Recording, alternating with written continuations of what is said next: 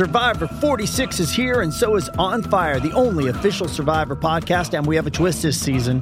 The winner of Survivor 45, Dee Valladares, will be joining us every week. We're going behind the scenes of the biggest moments, the how and the why things happen, and the strategy and analysis you can only get from someone like me, a Survivor winner. Listen to On Fire, the official Survivor podcast, wherever you get your podcast. This episode is brought to you by Paramount Plus. Get in, loser! Mean Girls is now streaming on Paramount Plus. Join Katie Heron as she meets the plastics in Tina Fey's new twist on the modern classic. Get ready for more of the rumors, backstabbing, and jokes you loved from the original movie with some fetch surprises. Rated PG-13. Wear pink and head to ParamountPlus.com to try it free. Tom Bernard Show with Andy Brant Bernard. Cassie Schrader. And we'll be right back with special guests. A couple of special guests this hour, as a matter of fact, Tom Bernard Show.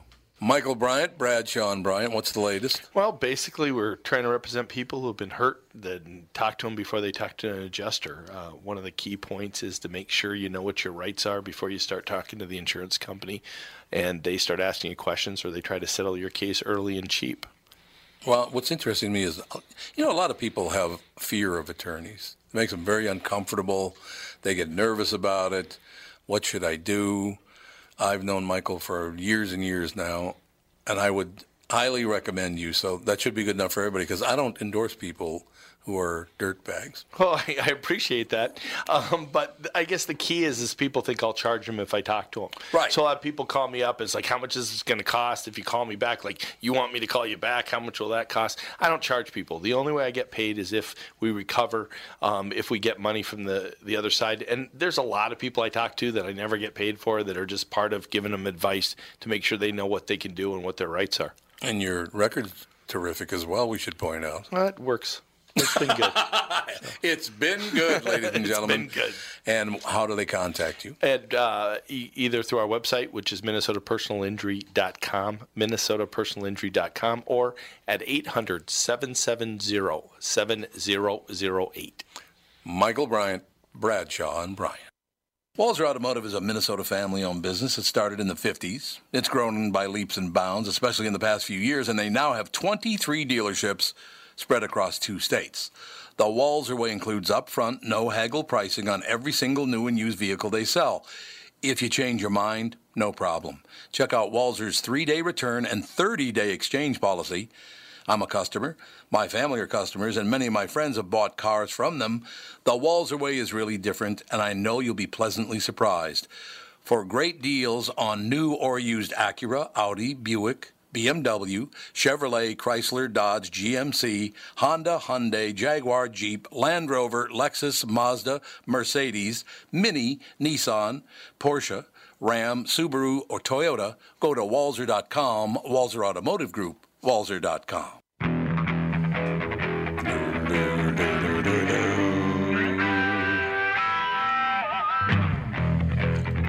We are back, Hour 3 of Tom Bernard Show.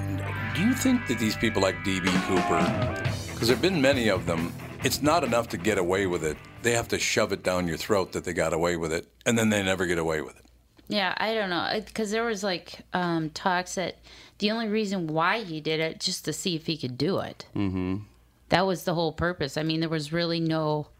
I heard that there was some type of the reason why he needed the money was for medical reasons. Yeah, there's been so many theories floated around, but basically it was just he could get away with it. I guess. Rebekka's with us. Mm-hmm. Rebekka Johnson, reprising her role as Dawn. Hi. How are you today, Rebekka? I'm great. I'm glad to hear. How are you guys? We're doing extremely well, as a matter of fact. It's a hot summer day in Minneapolis, St. Paul, and it's wonderful. We like it. Good. Where'd you grow up? I grew up in New York. I grew up in Staten Island, New York, and I live in Los Angeles now, so I appreciate the nearly 75 degrees beautiful weather every day. Yeah, absolutely. That we get out here. Do you know why what the reason was for me asking you where you grew up? Why? Because you're the only Johnson that wasn't born in Minnesota. I'll tell you that. Johnson's a big-time Minnesota name. A big time. So you probably trace it back somewhere. I'll have to ask my parents. Maybe they lied to me and wanted me to think I was born in Staten Island, but maybe I was really born in Minnesota. We don't know. That's possibly.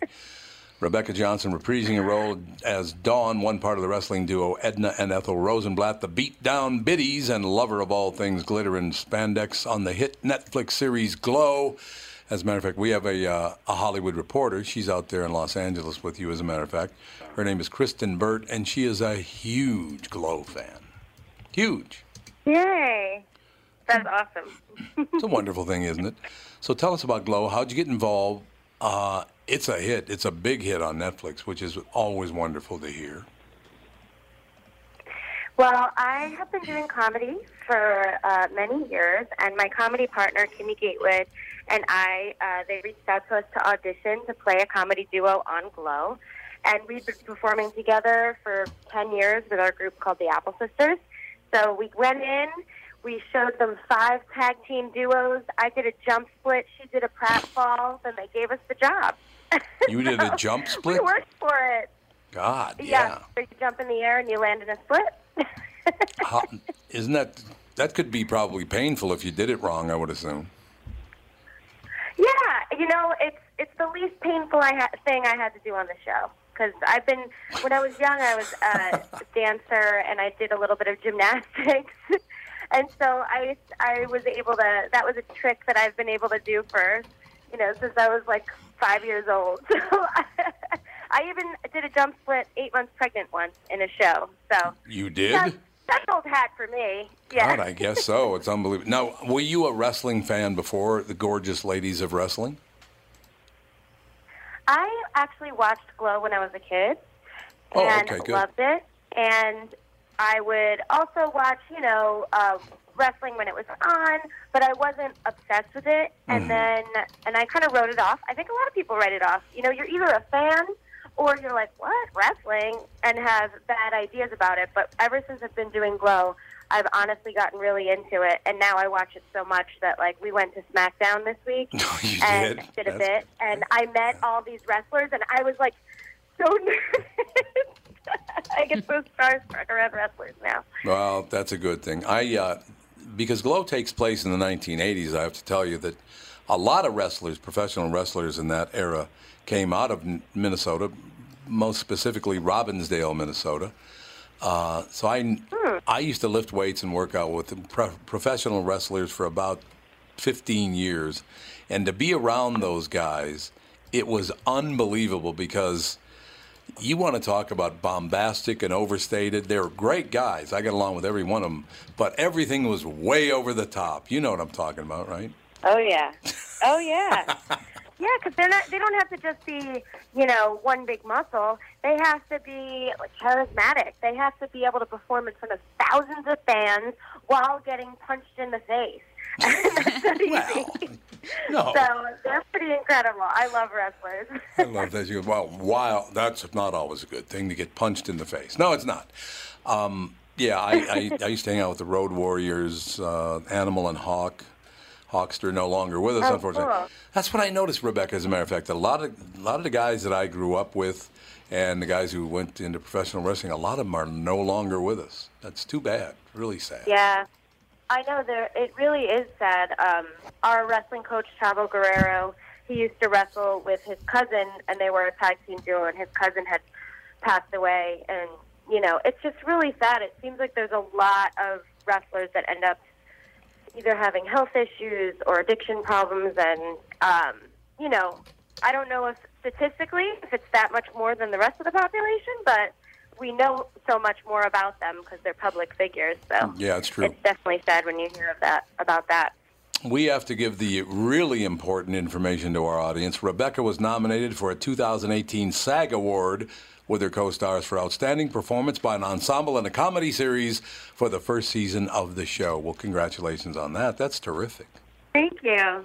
Yeah, that was really exciting. It was I don't know, it's so cool that no matter what, even though we didn't win, it was just so cool to have a nomination, and that, I don't know, they can't ever take that away from me. No, and that's exactly why I brought it up, Rebekka, because they can never take it away from you. You were nominated for an award.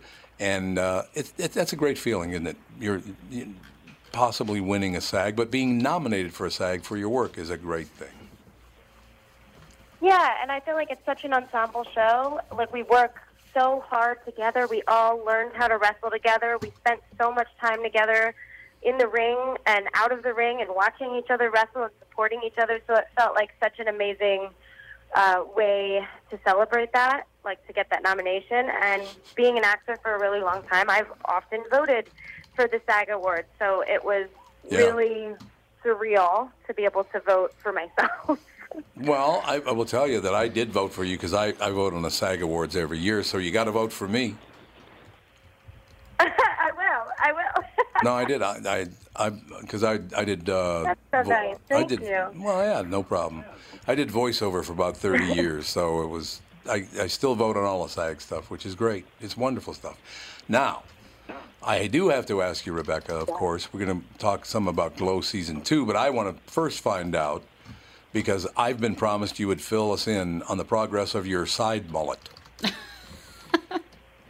My side mullet? Well, you know, it's great. You're like, I want business on one side and party on the other side, and so you're kind of ready for anything when you have a side mullet. But we stopped shooting in January, so right now I have bangs and like a French bob. So I look very different in person.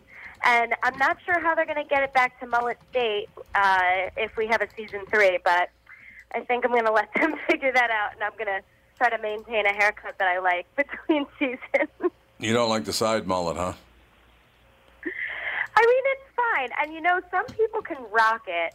A specifically 80s side mullet is a little bit harder than, I think, the hipster side mullet that I see, you know, all over Los Angeles. But I just get tired of it, but I know it's coming back. So, you know, it's like you have to let something go in order to appreciate it when it comes back. So that's what I'm doing with my side mullet. I did love it when guys used to wear mullets and they referred to it as business in the front and party in the back. I know, that's what I said, business on one side, party on the other. Yeah, a lot of Aquanet and backcombing. Yeah, that'll do That's it. what you need. Oh, yeah. That'll do it. So you've completely finished shooting Glow Season 2 then? Yeah, we finished shooting Season 2, and that's what's on Netflix. And then we will find out if we get picked up for Season 3, and then hopefully get back in the ring and shoot that. Well, I mean, it's a big hit on Netflix, so I assume there's a great chance you'll get picked up for Season 3, I would think. I hope so. Is it a ball to shoot? Is it a lot of fun? I mean, it's a lot of work. I do know you work very, very hard on it, but is it a lot of fun as well? It's so much fun, and honestly, like, I've done so many different types of jobs, like non-acting jobs, direct. I've done many things in Hollywood and outside of Hollywood, and being an actor is the easiest job in the world, truthfully. Yeah. And wrestling, yes, it's hard, but it is so fun, and it's so rewarding, and just hanging out with the girls. Like, I love them so much. We all talk to each other all the time. We have a text chain. We hang out all the time. They're, like, now part of my family, like, no matter what, you know? And so just getting to hang out with, like, amazing people and mess around in crazy spandex costumes and wild hair, it's really a dream come true, especially for me who started in sketch comedy. And it's sort of like the culmination of that. Have you ever gone on tour in comedy, like all across the country? I have. I have done it like small tours. So my group, the Apple Sisters, we did a bunch of festivals all over the country, and then I had another comedy group where we went in different cities, and we even went to Edinburgh. And you did, yeah. That's great. But, great it's festival. Fun. I mean, it's definitely fun. I'm not a road comic, but I have done in multiple cities, and it's a fun thing to do. You should appear at the State Fair with that. That'd be a good idea. Minnesota State Fair. That would be a good idea. Is it really? I feel like my 1940s group would go over well there. Oh, I'm telling you what, We'd have flat some up. fried Oreos and sing some three-part harmony. There you go, absolutely. Yeah, it's the largest. They say Texas has a bigger state fair, but the only reason they consider it to be bigger is it goes on for like twice as long as our state fair, so therefore they get more people, but the most people per day go to the Minnesota State Fair. It's a huge fair. It'd be good for you. Awesome. No question They're just saying Texas is the largest state fair because they're just talking about how high the hair is there. But your fair, I believe, is Nah, it's a possibility. There is a possibility there, but yeah, it's. Do you get recognized on the street all the time now? You know, I don't get recognized that often. I feel Really? like because I look so different, because the hair, the makeup, it's so over the top that I'll have to be with a bunch of the girls, and then they'll recognize us as a group. Oh, okay. But just personally, I'm able to kind of sneak in and out of any CVS and movie theater that I want. Oh, the CVS and a movie theater. That's good. Well, you got it all figured out. I'm partying over here in L.A. I'm really cool. There's My no place question. I go. No doubt about it. It all works out. We will continue to look forward to the day when they do pick up Glow for Season 3. Season 2 is now on Netflix. It's doing very well. From what I've heard, it's as big a hit as it was last year, so that's good. Yay. Yay. Yeah, I hope people watch it. I hope they like it. People who are wrestling fans will like it, and people who aren't will also, because it has kind of something for everybody. So, well, it's fun. You better watch it or I'll body slam you. I like it. Either you watch it or Rebekka will put you in a figure 4 leg lock. Exactly. I like it. You're not going to be able to tap out because we don't have reps. Rebekka, thanks so much for your time. Great talking to you about Glow Season 2. Rebekka Johnson. Thanks, Rebekka. Thank you. Have a good day. Bye. God, it's so funny. She sounds like she's about 9 years old, doesn't she? I'm going to put you in I'm going to body slam you. Yeah, you sound like you're 11. I know. She doesn't sound intimidating at all. No.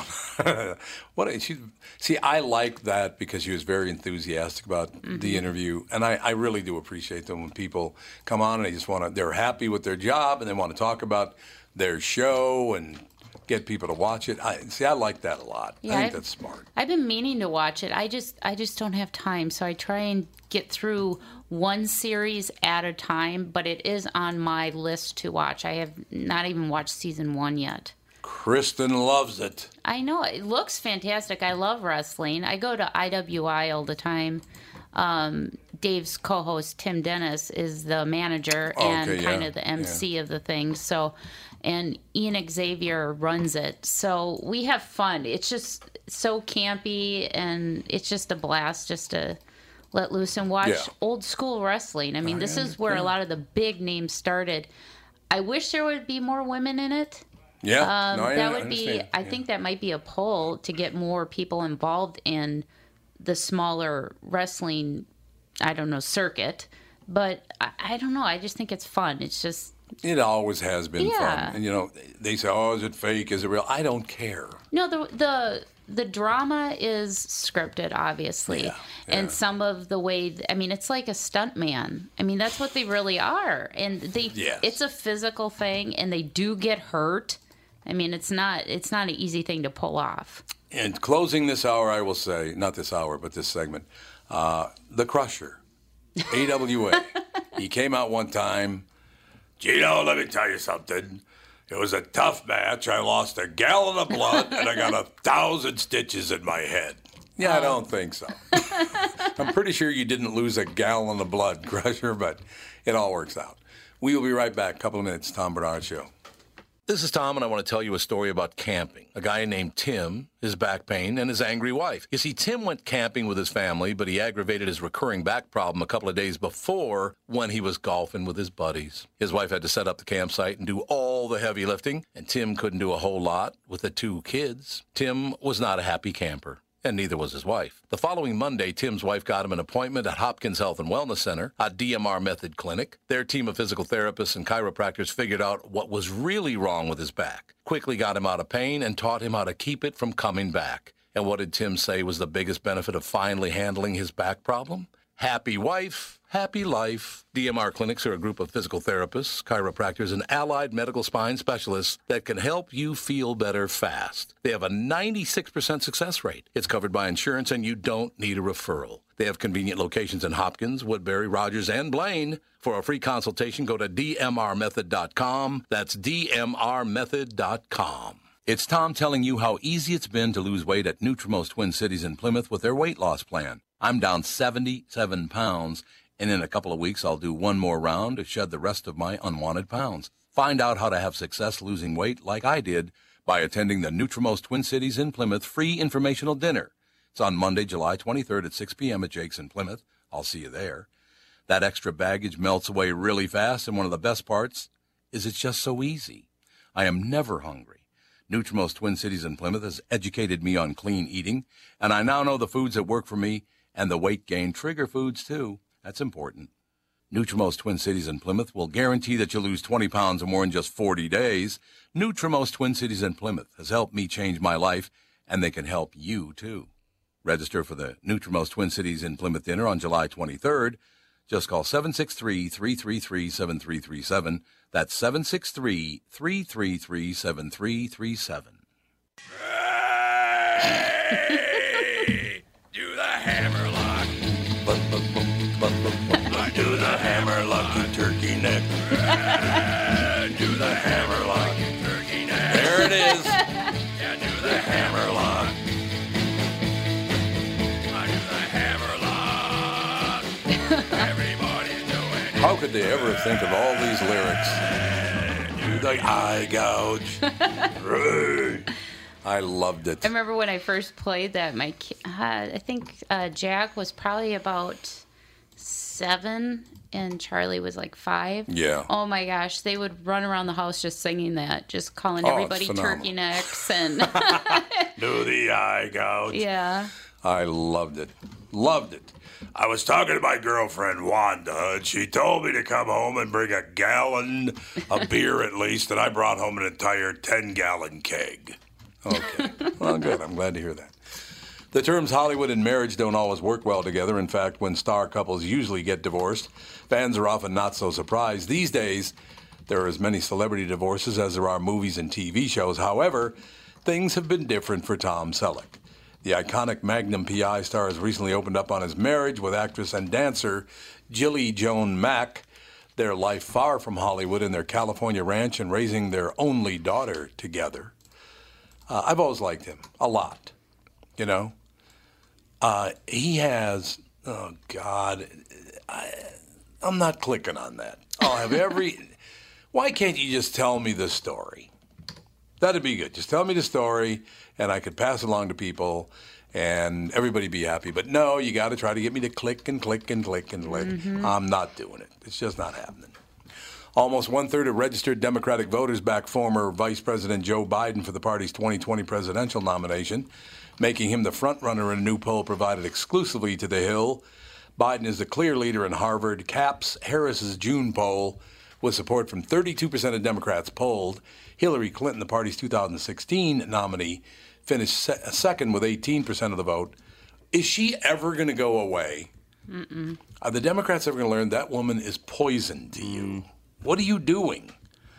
While her 2016 primary opponent, Senator Bernie Sanders, sits in third place with 16%, I guess I do understand, to tell you the truth, why that far, far left wants to get rid of people like Crowley, because it's the same old people. It's Bernie Sanders and it's Hillary Clinton. I understand why people would probably be attracted to looking at Joe Biden, but man, he did a lot of damages in his home state. He did, and there's no question about that. So, I don't know. He's leading in the polls with 32%. That's not very impressive, if you ask me. I don't know. We'll see. Well, I think they just keep these people around because they have money. I think that's exactly right. They have money. They've got a lot of money, and that's why they're around still. That's no way to get a good person in office. If that's what you want to do, then you're doing it wrong. I'm just telling you, flat out, right? Yeah. So, I don't know. Joe Biden, we'd have to see. I know a lot of people do like him. I know a lot of people can't stand him. He's from Delaware, isn't he? I think he's from Delaware. No, I thought he was from Pennsylvania. Or is it, where's Joe Biden from, Biden? Scranton, PA. No, he's from Scranton, Pennsylvania. But well, he was born there, so...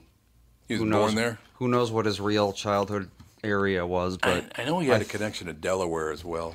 But, he moved there when he was 11. Oh, so he is Delaware. So he's a United States Senator from Delaware, right? Well, I mean... He was. Yeah, he was. Yeah, so, he did a lot of people from Delaware can't stand him because he screwed them over horribly. So I don't know. I guess you don't want to look at people's histories or whatever. Well, all these politicians screw people over, so... I mean, Donald Trump, you don't think that guy's ever screwed anybody out of money? Oh, jeez. Don't kid yourself. He's been in a ton of really shady deals. Where did his dad get all his money? Real estate development. Oh, yeah, he did real estate development just like Donald later learned, and I don't know. I have a real hard time backing any one of the national politicians. I just don't like, they're not my kind of people, right? Yeah, I don't even think they're human anymore. Well, maybe. I can't. They just blatantly lie. Yes, absolutely. To get votes. Well, blame the morons who keep believing them. I know, that's true. and that's sad that people are so jaded that they don't see right through them. Because it's the same promises every election cycle, and nothing gets done. Yeah, no, you're right. Nothing ever changes. We went from having, the one side in, then the other side's in, and I don't like any of them. As I said, and I wasn't kidding. I went back trying to find a president that I actually really liked. I got to Washington and just stopped. The last president that I think actually seemed somewhat genuine was Ronald Reagan. I know Reaganomics didn't work the way it was meant to work. Right, exactly. And that was because they completely took regulations away, which I think he really believed that everybody loved America the way he did, and these corporations were going to reinvest that money into new jobs and stuff, but instead they took the money and brought it overseas. They didn't reinvest in America, so that's because that was the whole purpose of Reaganomics, that trickle down deal. But but I don't know. I really liked him. I remember being a young kid, and every time he talked, at age 6, I didn't really understand what he was saying, but I knew he was saying something important. And he was a great, like Obama. A lot of people compared Obama to him when he did his speeches. But I think really he's been like the last true, genuine president we've had. Yeah. So. Yeah, maybe. I do think, and he preceded Ronald Reagan. I think that Jimmy Carter actually had good intentions. Yes. But he made some really boneheaded moves. I know I'm related to Jimmy Carter. Are you really? Yeah, he's in our family tree. He just wasn't presidential material. No, I agree. Yeah. Nice guy. Seemed like a really nice guy. Yes, because my mom being from North Carolina and that whole area from Virginia, North Carolina, South Carolina, and Georgia, everybody loved him down there. Yeah, everybody. They did. Absolutely, they did. We talked on the show many times, the KQ Morning Show also, about the fact that people under 30, and it's probably more like 35 now, do not watch television. Mm-hmm. They just don't watch television. You'll watch things like Netflix and all that, but I'm talking about broadcast television, ABC, NBC, CBS, and Fox. As the year flies by, the list of canceled TV shows piles up. Networks have been cutting more and more shows since May, including Fox, which cancels the comedies The Mick, Brooklyn Nine-Nine, The Last Man on Earth. 9-9 will continue through NBC, though. I don't know if that's going to do any good. ABC also canceled the previously renewed Roseanne arrival in late May after Roseanne Barr posted a racist tweet about former Obama advisor Valerie Jarrett. However, ABC announced a spinoff called The Conners, without Barr coming back this fall. Amazon kicked off the year with a slew of cancellations. Amazon did? Really? That's going to be pretty interesting. So Amazon kicked off the year with a slew of cancellations, announcing the end of 3 quirky comedies, including the Golden Globe nominee I Love Dick. Why did you make me say that? Now you're going to lift it and you're going to play it back constantly. Anyway, moving forward. The comedian Tig Notaro's semi-autobiographical show, One Mississippi, it canceled Golden Globe nominee Mozart in the Jungle in April. After 4 seasons, recently canceled Transparent, which will end after the upcoming season. The long-running Jerry Springer Show has ended after 27 seasons and 4,000 episodes. NBC's Timeless was also canceled for the second year in a row. Well, that's nice when you get canceled 2 years in a row. NBC reversed its first decision to cancel the show last year after fan outcry. However, fans may have a movie to look forward to, maybe, that gives the series a proper finale. Though no official decision has been made, there are many more cancellations to come as networks announce the fate of newer shows as well as older ones. We'll update this list as it goes on. I don't see how any. I don't know. I don't know if anything is going to work from now on. If nobody's watching television under the age of 35, then I suppose some of the police dramas and the court dramas are going to hang in there because older audiences watch those. CBS's audience demo is really way out of the demo because TV has fooled itself into this 18 to 49 demo is key. Well, no, but 2/3 of those people don't even watch TV. Yeah, I don't know why they have the demo so young. I don't either. It doesn't make any sense. It's a different world now. That young, well, radio still goes 25-54, and actually 35-64 or 35 to death is a better demo because they have all the money. Well, if they want people to watch their shows, like the network TV, like ABC, NBC, and all them, put it on YouTube. Yeah. And then run the ads on the YouTube, because that's what they're watching. Yeah, it's very, very true. No question. Andy, if you had $18 million, would you buy a watch? An $18 million watch? Yep. Oh, well then no. Okay. That's too much dollars. Floyd Mayweather Jr. might be the best pound-for-pound boxer on the planet. No, he's not. He fights people when they're not even in their prime anymore. He's a very mediocre boxer. God, I hate that when they say, pound for pound, the best. No, he's not the best boxer on the planet. Well, plus, I'm pretty sure it's all fixed anyway. Well, that's probably true. I tell you what, he's a brilliant promoter. There, you can't take that away from him. He's really good at promoting. Floyd Mayweather Jr., his in-ring skill set is only outdone by Floyd's own vanity. Yeah, he's quite a vain person. You can't really argue that. Speaking of such, Mayweather just posted a video to his Instagram account showing a watch that he purchased for $18 million for a watch. Yes, that's $18 million $1 bills for those of you wondering. Good for you, Floyd. Should we be super duper impressed? Mayweather, worth at least $700 million, indicates on his IG post that it's called the billionaire watch. Well, I suppose if $18,000, billionaires could buy it. 260 carats of diamond. Really? That's a lot of diamond. There's a lot of diamonds, there's no doubt about that. Made by Jacob & Company, the watch includes 260 carats of diamonds and is white gold based. That's pretty damn vain there, Floyd. I will tell you that. It sure is. That's very odd, but that's just me. But yeah, this I guess it must be the press that calls him pound for pound the best boxer on earth, because you don't know a damn thing about boxing if you think he's the best boxer on earth. Seriously, all he does is fight people when they're out of their prime, or he fights, I don't even know what it's called anymore. That Conor McGregor, is he? Gosh.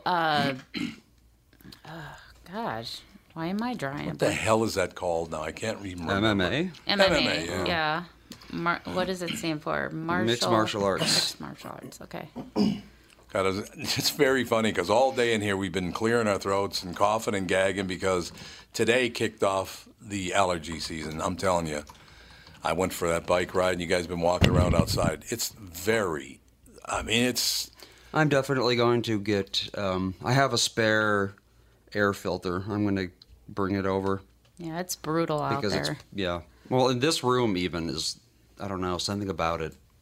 Really? I think this building doesn't change their furnace filter as often as they should. Oh, I didn't know this. Wendy, you like Wendy Williams? Yeah, I do. I do too. I really like her. She has Graves' disease. And I didn't know that, but television host Wendy Williams opened up about her struggle with Graves' disease, which relapsed last year, and since then has completely changed her life. In a video message at the Graves' Disease and Thyroid Foundation 2018 Patients and Family Conference, Williams said she was diagnosed with both Graves' disease and thyroid disease 19 years ago. Everything was fine. I had the radioactive iodine medication, taking my pill every day, minding my own business, she said, according to page6.com on Wednesday. Then back in the fall, or maybe around July of last year, Well, July is quite a bit different from the fall. But, Yeah. you know. I started feeling weird in the head, but I'm thinking, okay, this is maybe a casualty of menopause, or we were ramping up for season 9 of The Wendy Show. So, yeah, because she was a radio disc jockey. That's where they found her for the Wendy Williams Show. It wasn't until I passed out on my own show in October that, oh, yeah, I remember when that happened. That, anyway, life has completely changed. Williams said her health condition deteriorated as she was on the wrong dose. She also told the conference her illness has even forced her to give up her stilettos. She can't be on stilettos anymore. Well, I wonder, because, you know, her eyes are, she's got big eyes. Yeah, she does. But they seem kind of That is a bulgy. grave disease thing. Yeah, and I that's was Graves' just looking, disease. because, it says abnormal protrusion of eyes or puffy eyes. 100% true. Exophthalmos. We shall take a break here, come back, and our special guest, Daniel Just called Baxter. in fact. Oh, good. Daniel Baxter. We will be right back in a couple of minutes. Tom Bernard Show. Thank you. We are here with Chris Lindahl. What's the latest? Chris Lindahl Real Estate, the real estate brokerage, is finally here. We've declared our innovation independence. Your innovation independence. You're dressed independently today, I will tell you that. You look good, man. You look great. Thank you. And we also have something super exciting for KQ listeners. We are going to give away a free listing side commission now through June 29th. How's that work? So we're going to sell someone's house for free. What? Yeah. That's pretty good. Yeah, and it's just a way of saying thank you. And KQRS has been amazingly supportive to the Chris Lindahl brand and now to Chris Lindahl Real Estate. It's a way for us to say thank you. It's also not a bare bones offer. So everything that Chris Lindahl does to get you top dollar for your house, we're still going to do, and we're going to do it potentially for free for one listener. Now, how do people get that done? How do they qualify for the? Was it a drawing or what? Is it? Yep. So it's a drawing. So you can go to chrislindahl.com. That's Chris with a K, and you can click on the free listing side commission giveaway tab to sign up, or you can call 763-401-SOLD. That is a wonderful thing. And when do they need to do this by? So the deadline is June 29th. June 29th. And how do they do it? They go to chrislindahl.com. That's Chris with a K, or call 763-401-SOLD. And I just want to say thank you so much for all of the support during our transition. We're super excited, and we're bringing innovation to another level. It is a wonderful thing. Chris Lindahl. Thank you. You're a good man. Let's talk about good things. Does your car work? You got a roof over your head? You got kids, parents, a spouse who loves you, or a mate? These are the good things you have because you live in America, the country that has more immigration than any other nation on earth. You have these things because the U.S. military stands at a wall and protects you from any person or thing that would take them away from you. The entire volunteer military that stands at the ready just in case. The greatest fighting force ever known on planet Earth. Every person serving in our military is ready to lay down their life for your freedom. And all too often, they do. I'm the executive director of the Gold Star Ride Foundation, an organization set up to do just one thing: take care of families left behind when one of our brave fighters loses their life. For you. We're riding motorcycles throughout the country to achieve this purpose, and you can help. Go to goldstarride.org and make a donation, or learn where we are so you can come and ride with us. It's a small thing we do. It was a huge thing that they did. goldstarride.org. That's goldstarride.org. Make a donation today. Ooh, I love this song. Do, do, do, do, do. It was the 3rd of September. Great song. Ladies and gentlemen, our very special guest, Daniel Baxter. The book is called One Life at a Time, an American doctor's memoir of AIDS in Botswana. Meet the man who bravely faced Botswana's AIDS crisis head on. Daniel Baxter, how are you, sir? Fine, thank you. I'm glad to hear it. I do remember the first rumblings in the late 70s, that had to be in the medical community, wasn't it? Because I hadn't heard much about it in the late 70s. Exactly, and it was really in the early 80s where the medical articles really started to pour forth about this previously unknown infection. And what was scary about it is, at first they thought, they kind of thought for a while there, and by they I mean some outspoken people in the medical community, thought we were all eventually going to contract it, and it was a doomsday call. I remember that absolutely. It's pretty scary. Actually. Yeah. I mean, and it's because we really didn't know very much about the nature of HIV, how it was transmitted, what the risks for getting HIV were, And so as we got more and more knowledge and as treatments came on the scene, then the fear and stigma decreased significantly. Daniel, I have a personal story that I want to pass along to you because it's, I have had a very, very close friend. He's in the radio business, and I've been in it my whole life, as a matter of fact. And I got a call from him one day, and he said, I got some bad news. And I said, what's that? And he goes, I have AIDS. And I said, what's that? Because it was it was the latest, it was in the mid-'80s. And it really broke wide in America. The news of AIDS was, 1986 or 87, something like that? Exactly, yeah. Right. Okay, so this is in 86, maybe 87. I think it was 86, actually. And I said, what's AIDS? And he told me what it was and all the rest of it. I said, well, so how are they going to fix that? And he goes, apparently they can't. They can't cure it. They can't do anything about it.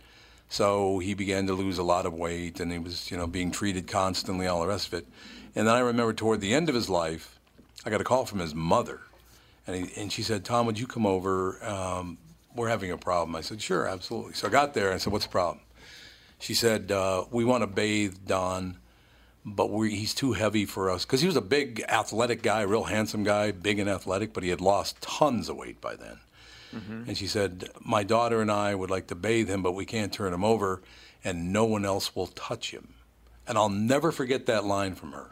Nobody else would come over and touch my friend. Because they thought at that time, the word was that we were all going to get it. So, but I was like, I don't think I really believe that we're just, by putting on gloves and turning your friend over so he could be bathed was going to get me AIDS. I never believed that for 1 minute. And it was a very touching moment. And several of my friends, actually, because I've had agents and I've been in radio and voiceover for my whole life, the record business. Mm-hmm. So I've known several people that have died of AIDS, and it's amazing what people like you in the medical community have done with that disease, because it was really scary for quite some time there. Right, and I mean, you obviously were a very good and kind friend, and it, as I said, has taken many years for the fear to eventually evaporate. There's still a lot of stigma, guilt, and shame, and I found it when I arrived in Botswana. But one of the lessons that I've learned is we're really all HIV positive in this weary journey known as life. Namely, regardless of whether our HIV test comes back positive or negative, we're all on the slippery sliding slope to the grave. And so I think that if we have that idea that HIV, yes, it's an infection. It previously was fatal, but now is treatable on a long-term basis, I think it would really reduce a lot of the fear and stigma. I don't think there's any question. People like you made huge strides because for the longest time they didn't think there was ever going to be, I guess, just a reaction to AIDS where you could keep people alive, you could treat people and keep them alive for the full term. I don't think early on they ever thought that was going to happen, but a lot of great work. And it's not a cure for AIDS, it's just a treatable form of the disease, right? Exactly. And by and large, life expectancy is essentially the same once you get on treatment. The goal is to get on treatment as soon as you're infected or as early as possible. But, I appreciate your kind words about doctors like myself, but I really felt that, especially based on my 8.5 years in Botswana, that I really took away far more in terms of learning about myself and life than I was able to give my patients, even though I was able to treat them. I do want to hear about 2002. All of a sudden, what is the phone ring, or was it by mail? You got a job offer in 2002.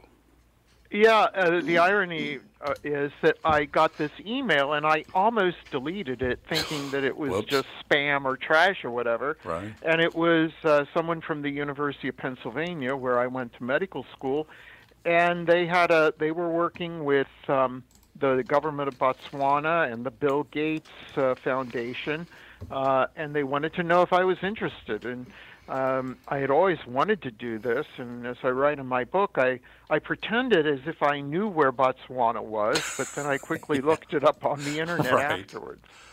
Absolutely. So who was it that offered you the job?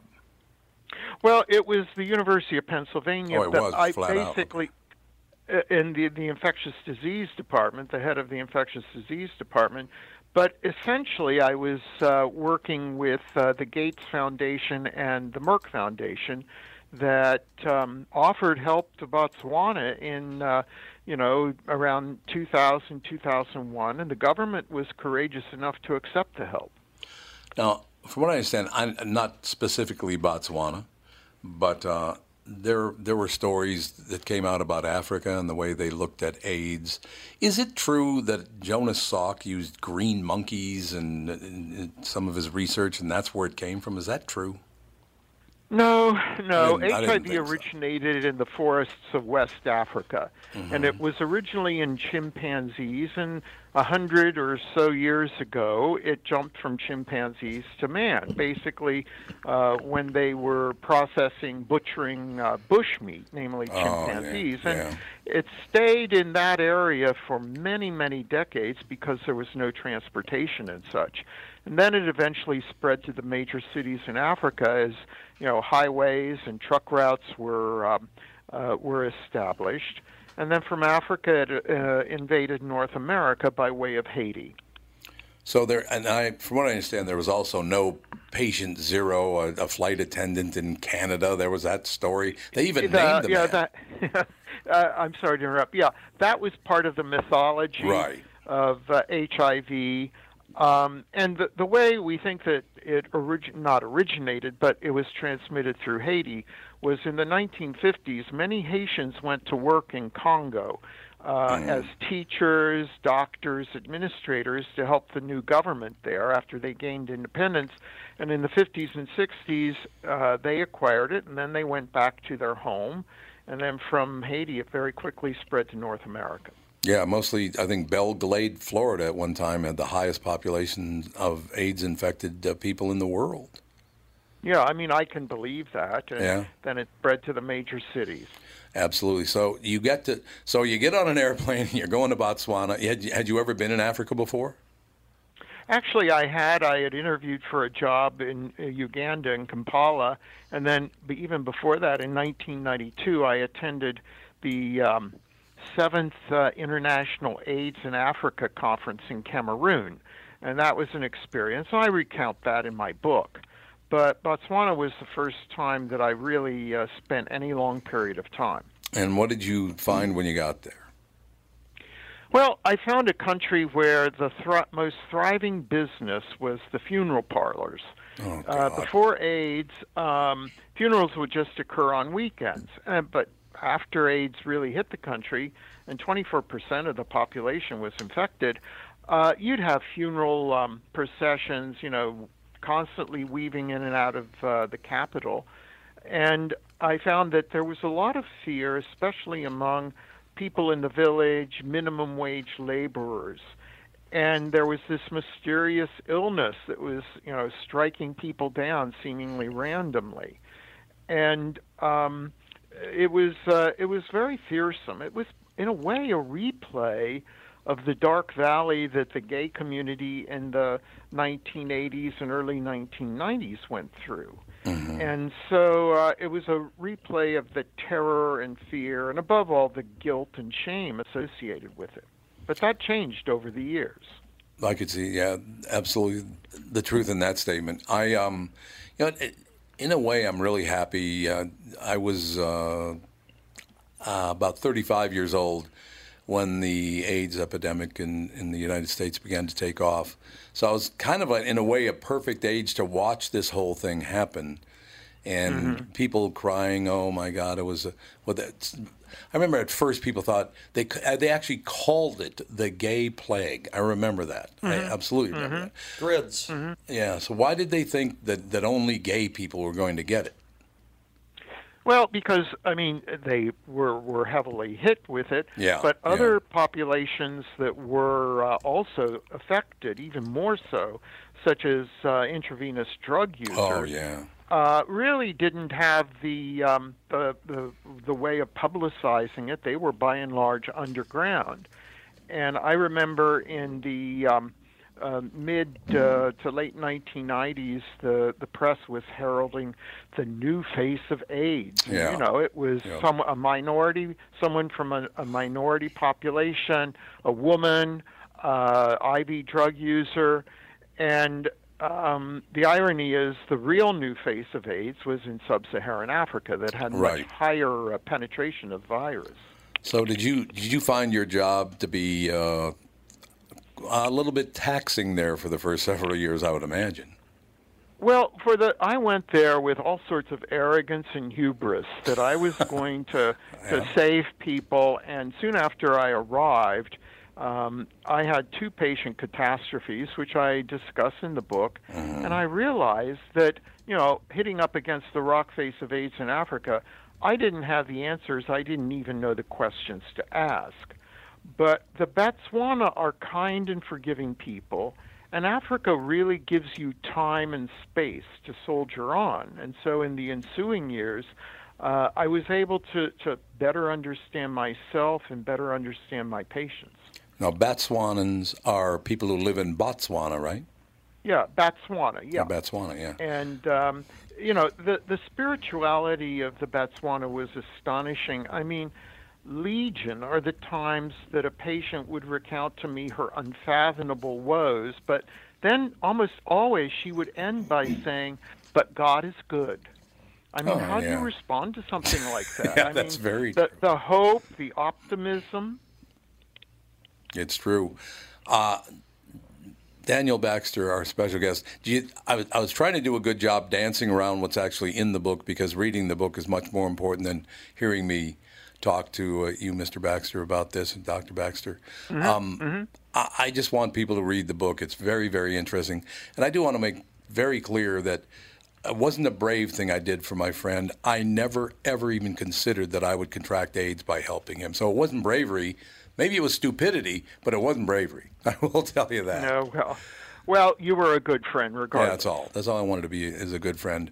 One Life at a Time, an American doctor's memoir of AIDS in Botswana. Dr. Daniel Baxter, you're a good man. I could just tell by talking. You're a very nice person. We appreciate it. Thank you. You're very kind, and thank you for your interest. Oh, absolutely. Thank you, sir. Dr. Daniel Baxter, our special guest. Thanks. Yeah, that you guys are too young to remember that. Well, Andy, you were born that year. Yep. When AIDS broke huge in America. It was like 1986. But honest to God, they thought we were all going to get it and we were all going to die, and the human population of the world was going to disappear. Yeah, I remember watching the news, and it was just constant AIDS, and how it was just, you know, luckily, I mean, granted, by accidental, they figured out what it was, because people couldn't figure out. That's right. Because originally it was the gay plague. That's what they called it. And then they started realizing that people were getting it that weren't gay, and that it was something in the blood. So that's how it was getting transmitted, and obviously now it's considered an STD. The name that I will never forget is Ryan White. He was a little boy who was a hemophiliac, and because he needed blood transfusion. Yeah, and got transfusion, and it killed him. It's very, very sad. Yeah. Hell of a show today. Thanks for listening. We'll talk to you soon. Tom Bernard Show.